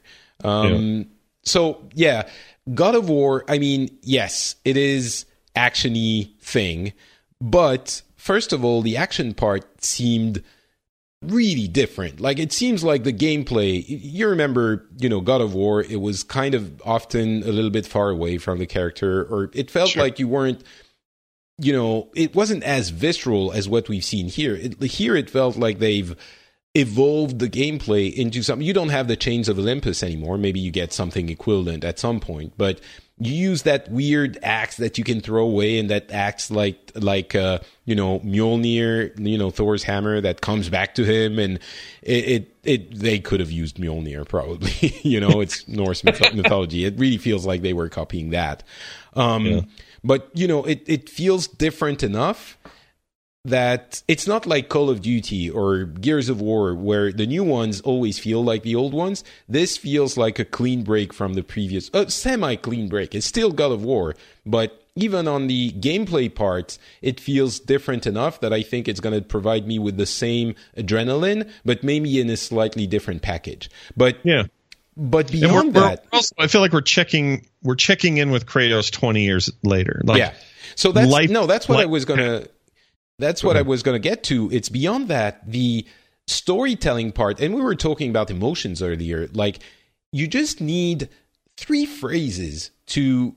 He's alone in a boat with his son, who's very young, maybe 10 or 11, something like that. And Kratos is gruff, and he's like angry, and he's mean, and all of this. And the son tells him something along the lines of, you think I'm weak because I'm not like you, but I'm not weak, or, something along those lines. And it conveys something, Yep. Taps right into stuff. It's universal. People get it immediately. And it's a God of War game. They're not known for their emotional swagger at all. And I think that's why, I understand it speaks to me as well.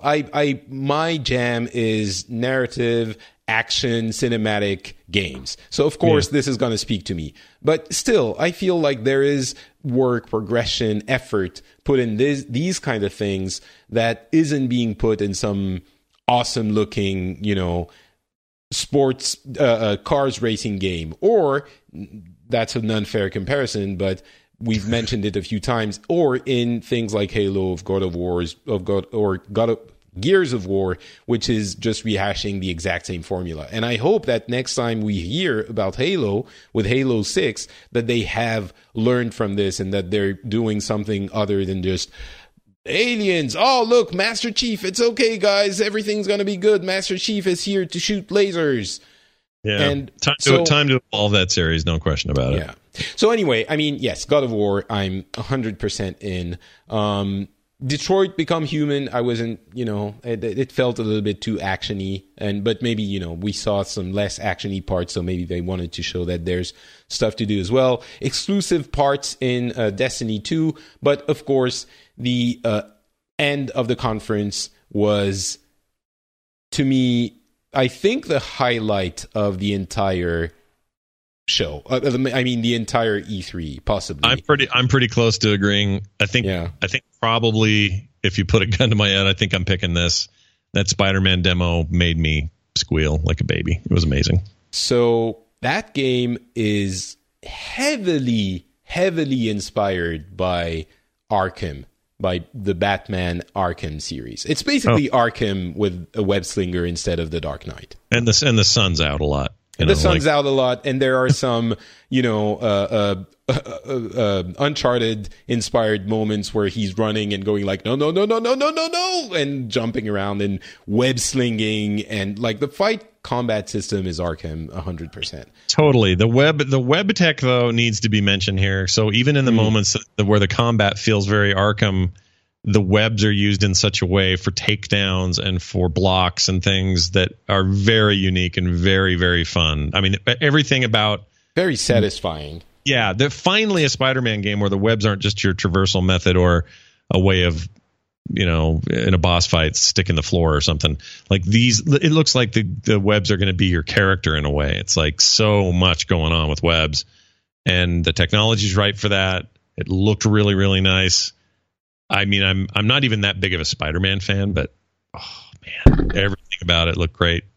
Really, really, really stoked. And again, some emotion conveyed in there. I'm not sure how, but they kind of did. They've got the character right. This character is in the middle of one of the worst fights in the city and is still managing somehow to save people.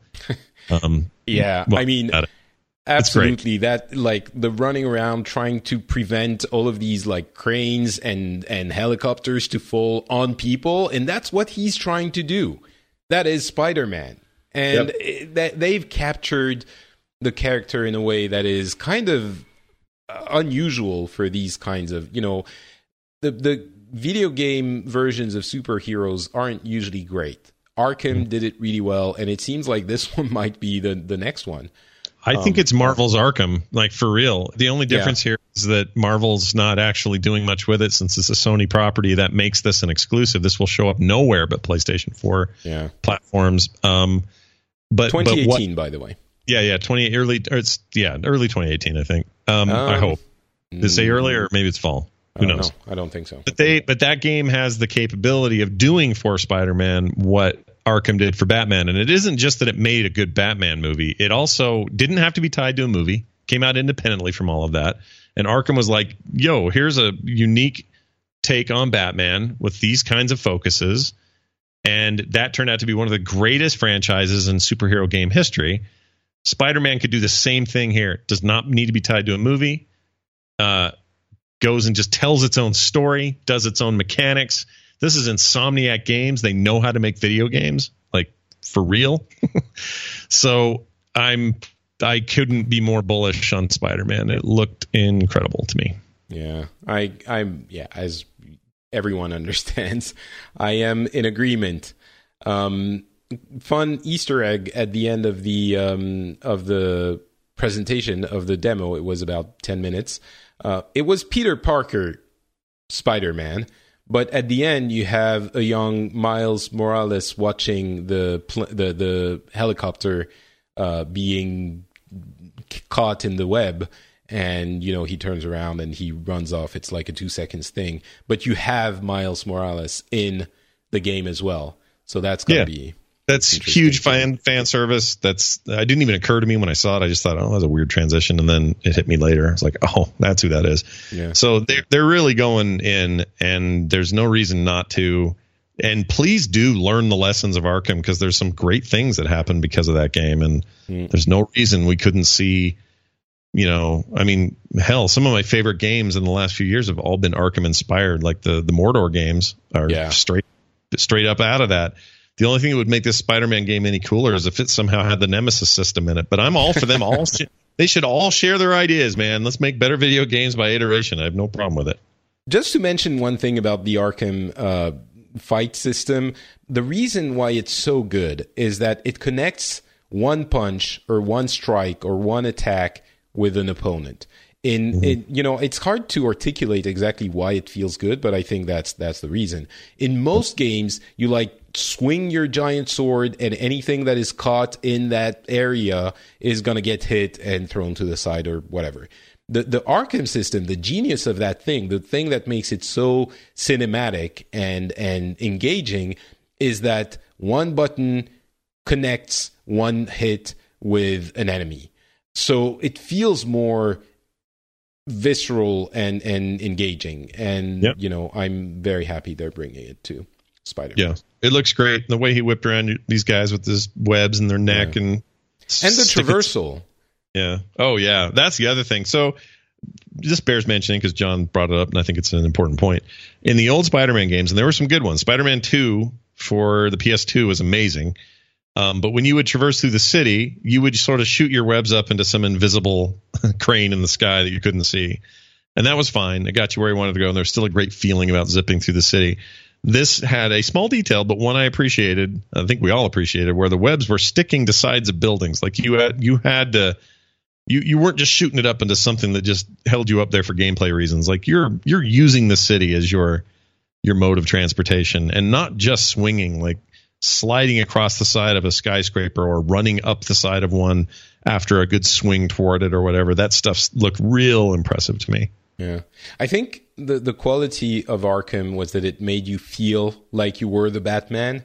And, I think that was even their tagline for the third or fourth one. It was like, be the Batman. And this is going to make you feel like you're Spider-Man. Yeah, which is what you want out of those games. Exactly. That you want to feel like you are the web slinger and you are doing your deal, and it doesn't feel like some crap movie tie-in. That's what I don't want, and I don't think that's what this is. I think it looks like they're going to the core of the comic and making everybody happy. I can't wait. All right. Last conference that happened earlier today, very short. The Nintendo show something, which was, really short and not a huge amount, but still some things. Some things in the sense that they announced they're working on stuff. The biggest were Pokemon RPG and Metroid Prime 4 are in development for the Switch, but they didn't even have anything to show. It was basically just a title card or a mention. Which, I mean, I would like more, obviously, but I'm happy to hear that those are in the works. I think Metroid, the Prime games deserve another look. I think a 2D Metroid game would be great, although they did show that on 3DS. So that's a thing people can look forward to. But I mean, of course, Pokemon, damn straight. The only thing I'm really bummed about with any of this, and I didn't get to see it because I was doing another show, but no Animal Crossing. Are you freaking kidding me? Are you trying to destroy my soul here? Because I love those games and I would kill for one on there. But, well, they still have to keep stuff for later. I mean, they're what they have under their in their bag to put out next year is Animal Crossing and Smash Brothers. That's true. Plus, their Animal Crossing. There is, there are a number of things, but and there's an Animal Crossing mobile game in the works, and I don't even know what that is yet. So maybe that's where they're putting their money for that. Who knows? Xenoblade Chronicles 2 is going to be coming end of the year in the fall. Possibly the worst VO work ever. It was terrible. It was like cringeworthy. It was so bad. It's so bad. It's worth going to check it out just for that. Xenoblade Chronicles 2 on Switch. Kirby Switch and Yoshi Switch are coming next year. Classics, but still cool. I mean, obviously cool. Fire Emblem Warriors, possibly the second worst VO work ever. Also coming in the fall of 2017. Zelda, they showed a little bit of the Master Trials and the Champion's Ballad expansion packs. Looked cool. They made a number of the invitational esports events they had for Splatoon and Pokken Tournament, and also a thing around ARMS. They showed again Mario and Rabbids. It's coming out August 29, so the end of the summer. There's Rocket League coming to the Switch. It's going to be cross-platform for the platforms that agree to doing cross-platform. There's going to be some Mario items. And the one big thing, talking about Mario, there was a number of things shown for Super Mario Odyssey. You haven't seen that, right? No, I want to. I understand that the hack can control everything from other Mario-sized people to like straight up dinosaurs. It is weird, and I'm not sure I like it from a visual standpoint. Like this, the art style is still strange, having Mario in like somewhat realistic places, inspired fantasy places. But mechanics wise, it looks really interesting.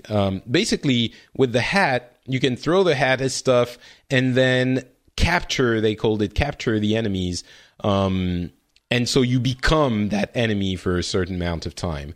You can even transform into electricity and travel along electric lines. He has like tons of different appearances, and there's weird moments where you have like 2D Mario portions of a level in a wall in the environment that you can go to and integrate and traverse as a 2D Mario, moment in the game. Kind of like the Zelda thing on 3DS, the paper Zelda moments. But overall, the game feels very much like an open world. It feels sandboxy. It's going to be out October 27, by the way, so it's not the end of the year. It's coming in the fall-ish. But yeah, it feels... I'm very intrigued because of the reasons why you're intrigued by a Mario game, which is gameplay and the way a 3D Mario game explores the environment and does platforming in a free 3D open world.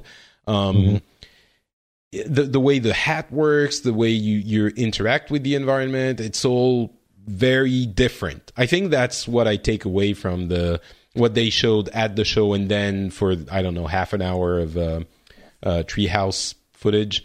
It is different. They are taking a significant risk or chance with Mario, maybe in the same way that they did with Zelda. And I was not sold on Zelda when they showed all of these gameplay moments. So I'm gonna learn my lesson and not be too worried about. Not even worried. I mean, it looks okay, but I'm not sure it's gonna be great. But it could be, if it does half of what Zelda did, it's gonna be incredible. And it seems like they're not choosing to do the same thing again. I would have loved to have a 3D Mario game like Mario 3D World. I've said many times how much I love that game. But this is taking a risk, and I like it for that. Yeah, I do too. I mean, that's when they've done their biggest innovating. N64's Mario 64 was a huge risk. It was the jump to 3D nobody thought was possible. And if you get back in the mindset of the mid 90s, you realize what a risk that was. Then you look at Galaxy as another example. That game took all kinds of crazy risks, and it's an amazing game. Both those games are incredible. So when they do this, I get excited, even though it's a little weird. I mean, I'm looking at video now. There's a full-grown male man walking around with a Mario hat on. That's Mario. You capture that man, and you become him, and you move around as him.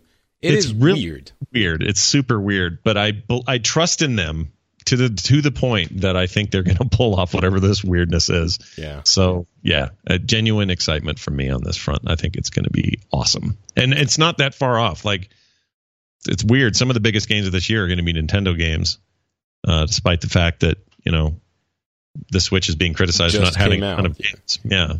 Well, I mean, by the end of the year, you're going to have Mario. It's that we can talk about this for just a second before we close the show.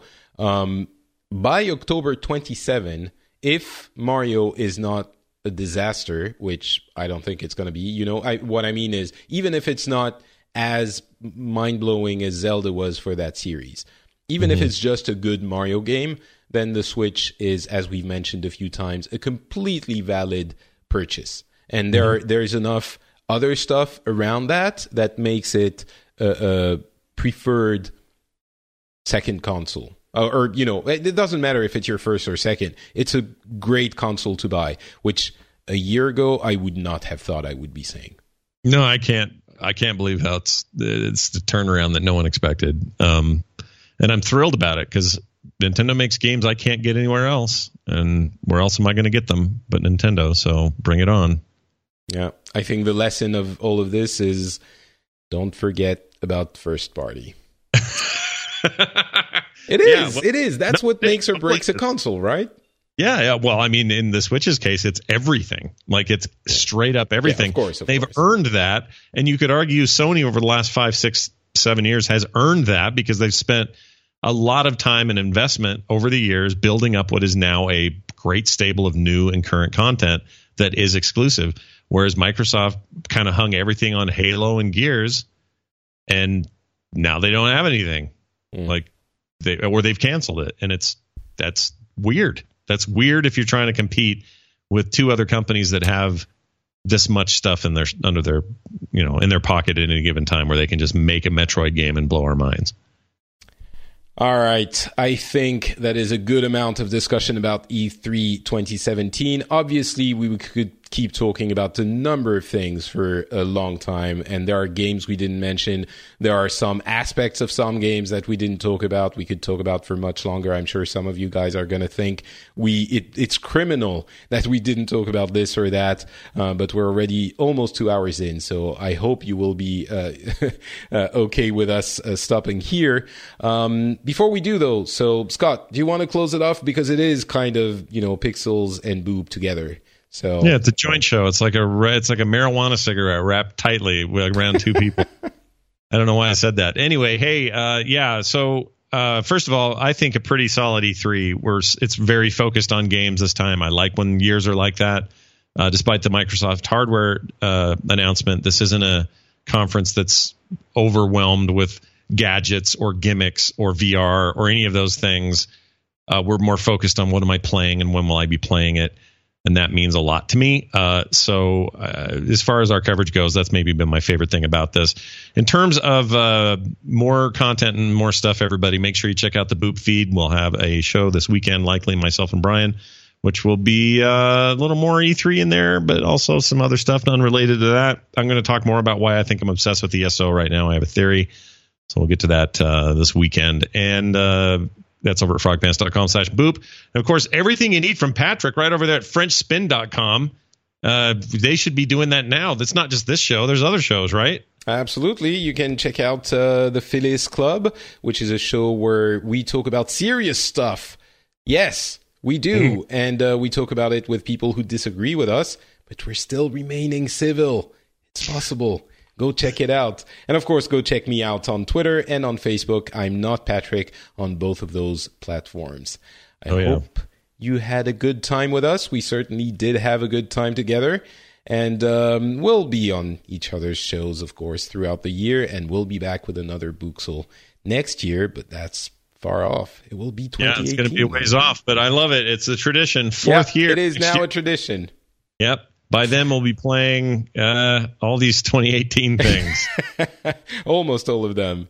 Well, we'll have lots of gaming things to talk about before then. And we'll hope you'll join us on Pixels and on the Boop Show to talk about all of that. Until then, I hope you all have a wonderful day, week, and summer. And I'll give it to Scott to conclude the show. I will also say that you should have all those good things and more. Goodbye, everyone. Everybody.